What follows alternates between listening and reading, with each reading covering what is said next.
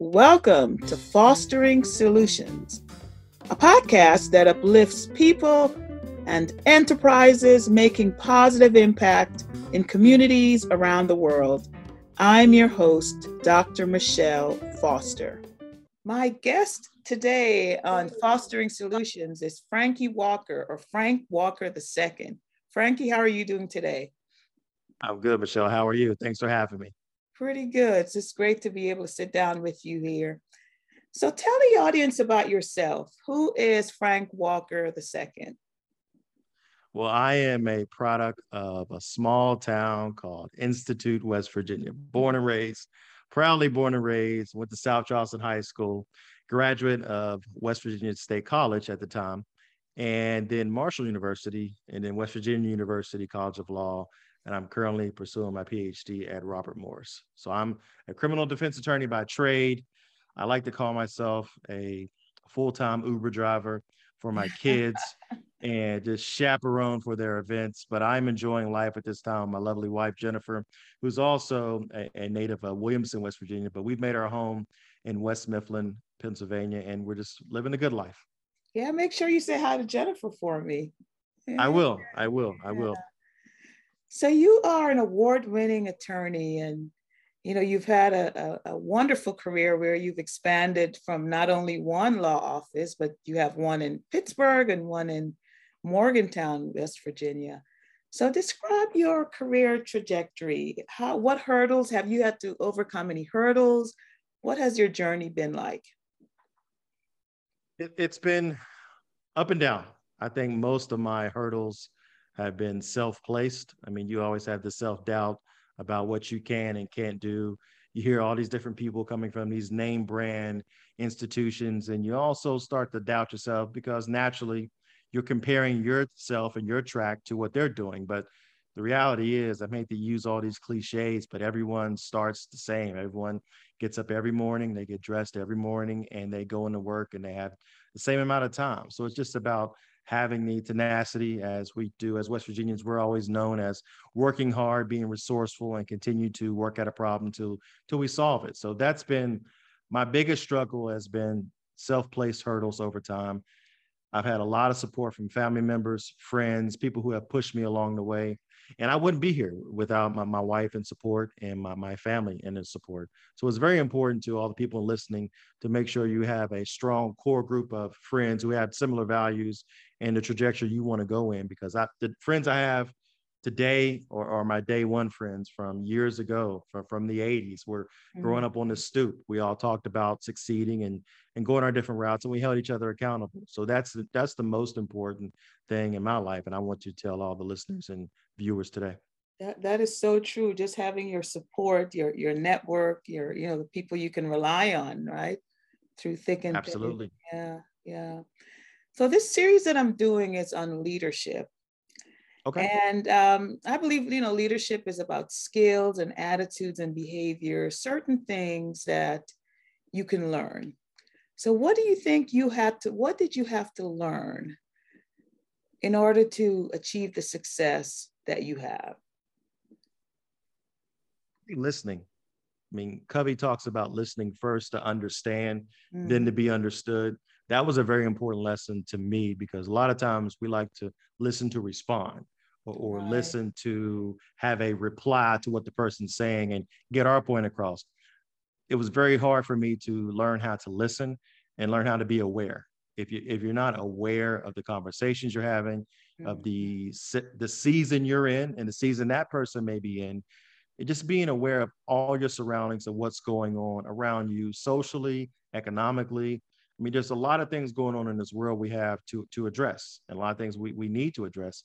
But if you're not aware and being present in that situation where you're dealing with problem solving, then you find yourself just jumping at every single thing. And if you're right. just not attuned to what's going on, it's very difficult to become successful and remain on the successful track. So listening and being aware of everything, right? Yeah. Yes, yes. So when you think about leadership, everyone's got a certain leadership style. The way in which you provide direction and implement plans and motivate people. What would you say your leadership style is? I would say servant leadership. I like to be involved. I don't like people to follow me because I'm influencing them or I'm persuading them. I like for us to go together. And I think that's the most important trait of a leader is to be able to, if you're not able to do the same thing you're telling people who are you want to follow you to do, if you're Mm. not able to do the same thing or do it better, then you're not in a position to lead them. I think it's very important that you work your way up and also continue to go back down where you came from and continue to retrain your mind. So you show your employees, your coworkers, and your colleagues that you're still capable of doing the dirty work and doing the same frontline work that you're asking all the other workers to do. So if you're not willing to do that or not able to do that, it's very difficult for you to leave. So I think that's the most important trait in servant leadership is to be able to also work around people and work with people and bring them along with you, lifting as you climb, if you will.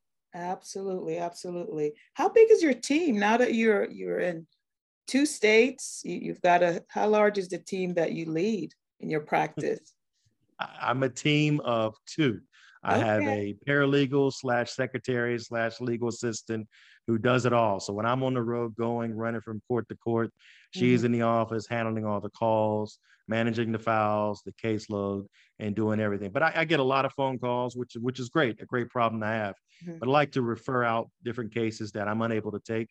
And Okay. also keeps other people in the loop and then keeps them involved in the criminal process. Because I have a group of colleagues who I trust who would cover cases for me. And likewise, they trusted me to cover cases for them. So it was a very small knit community. And I like to call them my team members, but in reality, it's a team of two.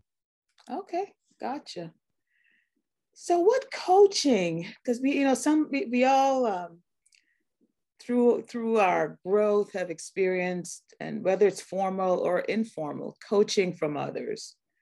What coaching have you received, and how did it impact your career? A lot of reading, a lot of reading, a Mm-hmm. lot of listening, and a lot of mentors along the way. Obviously my parents, my father and mother growing up, and yet we were fortunate to have a lot of mentors in our communities. You had the pastors, the coaches, the professors, and I know if I start naming names, I'll forget some people.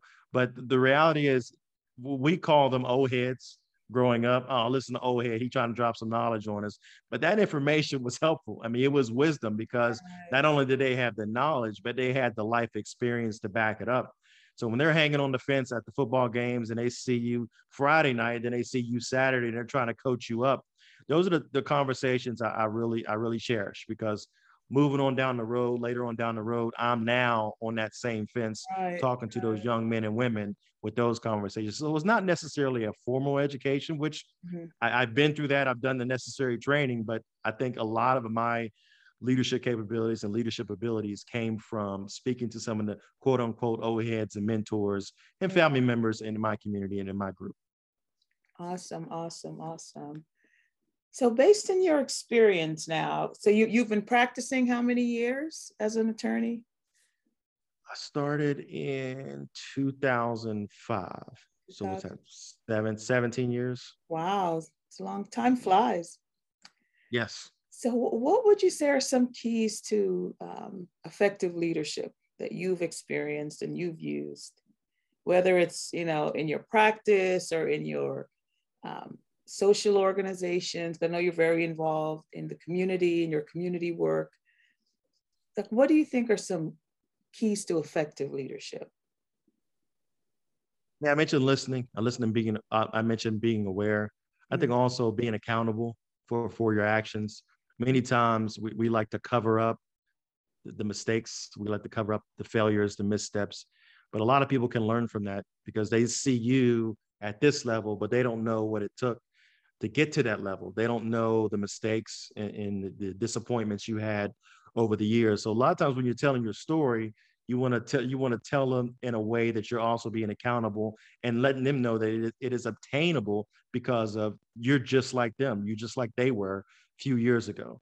And you've been in a position where you failed. You've been in a position where you almost flunked out. You've been in a position where you had to take the exam again. You've been in all those positions, but if you're not telling your story truthfully and being accountable for what you've done and being accountable for your mistakes and when you're telling your story, I think that's most important. So listening, being aware and being accountable. To me, those are the most significant traits a leader should have. So it's not only just telling them the good things, right? But telling them the obstacles and the failures and everything.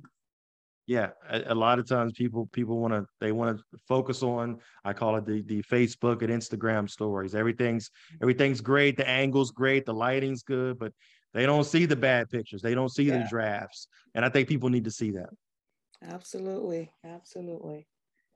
So what do you know now that you wished you knew when you started your career those 17 plus years ago? What do you know now that you wish you knew then? Networking. Networking. A great man here in Pittsburgh who passed away recently, Ralph Watson. He's fond of saying, increase your network by increase your net worth Or by increasing your network. And I never knew what that meant, but now that have been doing this for a while, I'm learning what that means. And I wish I knew that earlier, because everyone likes to go in they go into their tunnel, they go into their little silos, and they're working and they're making money. They make their certain amount, whether it be 5 figures, 6 figures, whatever. And they want to keep it to themselves, keep the information to themselves, and they don't want to share it with anyone. Well, if you would have networked with other people and learned your classmates, whether it be in law school, graduate school, undergraduate, and kept in contact with them, you could have had you've been a phone call away from another big deal, or a client, or another consumer, or just the opportunity to do something different just by talking and speaking to people. But you didn't want to do that because you thought success meant hoarding it all to yourself. And you thought everyone had the same mindset you did, which they don't. People are networking and getting jobs and getting opportunities simply by talking to other people in inopportune times, and keep having those conversations open and making sure that they know you exist and what you do. So when something comes up, you're top of mind, and they can just make a phone call to you, or vice versa. Something comes up and you're able to help someone else out, you can make that phone call. So I wish I knew that earlier in my career, that I'd be able to put that into practice sooner. So do you see that there's a difference between, like, a cultural difference with that? Because I feel the same way. There are things that I wish I had done better earlier on, but it's like because I found myself just focusing on getting the work done, as in getting stuff done in the office, and producing outputs and outcomes and stuff, but not taking the time to do exactly that. Do you think people from different cultures are taught differently to do that than we are as Black folks? I do. I do. Unfortunately, I see in our community and in our culture, it's a look at me, look at what I have, look at me. I'm better. I'm doing better than you. I'm winning right now. I have this, and this. It's not like, look what we can do collectively Right, as a group right. and as a unit. We don't move as a unit like other cultures do. It's always to look at me. I can get here first. I got here faster. I have this, that, and the other. You Right. don't. I'm winning. We're not winning. Other cultures look at it as, we need to win and we can win, but we've yet to get to that point, and that's disappointing. It really is. Right. It is. And I wonder, it's just the way I think we're just, you know, um, that's just kind of how we grow up. I think sometimes it's not just not being aware of the great impact that a network can have. Yeah. And it's what we see. It's what we What we see see, in the right. media. Is what we're taught, and what's branded over and over again. When you see people who look like you over and over and Mm-hmm. over again, being me first in videos, talking me first in songs, Right. being me first on the news media, then that's what you think it takes to be successful, or that's what you think you have to act like when you become successful. And Mhm. that's not what it should be. Absolutely. So I know you're a hardworking attorney. You're also a philanthropist, and folks often think that to be a philanthropist you have to have like Oprah money. But when you give your time and your talent and your treasures to someone else, you're a philanthropist. So why don't you talk some about the work that you do in the community, both in Pittsburgh and in West Virginia? you're always responsible for your home. You always want to take care of home, and West Virginia's home. Pittsburgh's been great to me.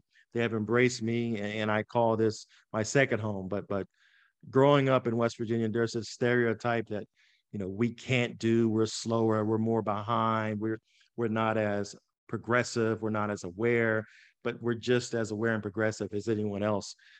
But the pivotal moment for me, I think I was 13 or 14 years old, and we were playing AAU basketball, and we had qualified to be one of the teams.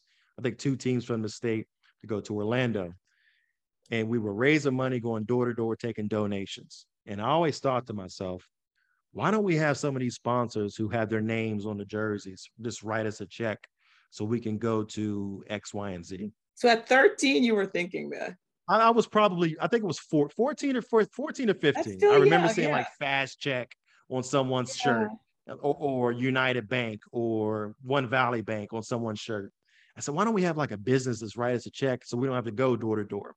So I Mhm. thought about that. And then weeks later, coach called a meeting and he said, we didn't raise the money. We're not able to go. And it was so disappointing. And I noticed after that event, there were some of those players where, but for that team and but for being involved in that activity, they would have gone somewhere else. But now that activity was gone and they did go somewhere else. I mean, some Mhm. tremendous athletes from Mhm. from all over the city in Kanawha Valley, and they ended up going in different directions. And I think it harmed them because they didn't have that structure of the event. So I always vow, I said later on, I said, whenever I get to where I'm going, I don't know where that's going to be. If I ever have the opportunity, I'm going to give back if I can. And I'm going to give back in a way that shows that I'm involved and I'm aware that people are trying to do better things. And but for that event, they could be doing worse things. Like when I see people doing lemonade stands, and I tell my kids bake sales, you always stop and support if you can, because they could be doing so much worse, so many other things they could be doing. They could be sitting in my office across from me with a criminal Getting into complaint in their trouble, hand exactly. because they just got arrested. But Mhm. those activities kind of keep people accountable in different ways and away from the elements that we don't want them to go to. So anytime I can do that, I try to. So I've been fortunate enough to be have some success in different types of businesses I have, and I try to get back when I can and where I can. Mhm. That's awesome. That's awesome. So as you look to the future, you've got a growing family. And how old are your girls now? They're growing up so quickly. 18 and 13. 18. Oh my gosh, when did that Yes. happen? Wow. Fast. It happened Goodness fast. Yeah. gracious. So when you look to the future, what gives you hope? You got this family growing, and what gives you hope as you look to the future? I see a lot of the younger generation. They're starting to get it. It is not just Black and brown people, it's the white people also. When I looked at the protests and the marches, when Yeah. we had all these unfortunate events, it wasn't just Black people out there. There Mhm. were white people, there were Asian people, Latino people, everyone coming to grips with the reality that we have a problem in America, a social problem, a social justice problem.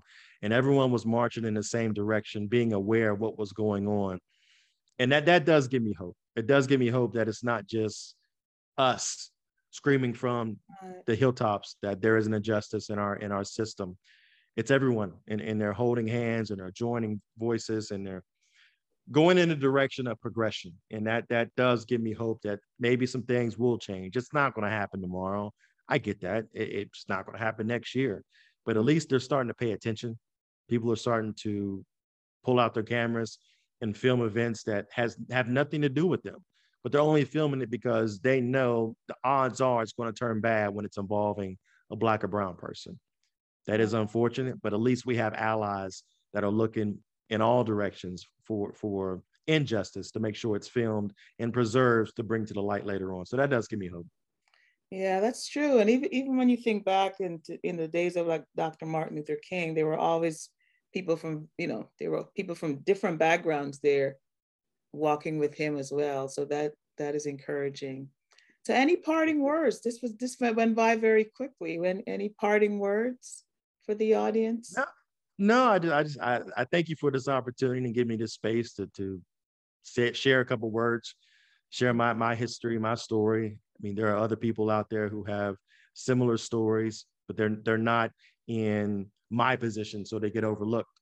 But there are some people out there in who are coaching, who are dads and moms and teachers, who are leaders, who, but for their position, other children wouldn't be where they are. So when I go back, I still have coaches from midget league, high school, and college who I call coach to this day. And to me, those are the people who are on the front lines with our children and our future, the teachers and the Sunday school teachers and the pastors who see these kids on a regular basis, sometimes more than the parents see the kids, unfortunately. But they are continuing to do the work, doing God's work, and doing what they can to make sure that we have a better and brighter future. So definitely reach out to them. And I know there are a lot of people in that area, and teachers don't get the recognition that they deserve, because you can go years, 15, 20 years, and there are students who will go back and talk to a second grade teacher because they remember something they said, or they remember a coach that helped them as a seventh grader and gave them a word of encouragement and told them also, hey, don't forget, make sure you're studying because that's the most important thing, or reminded them to take the ACT or the SAT or whatever the standardized test is now, and encourage them and put a word of uplift into them that they can do and say better things. And that's, to me, those are the heroes. Those are the real people. I'm thankful to be here, but I'd love to hear from some of those people also. But thank you for having me. I appreciate it.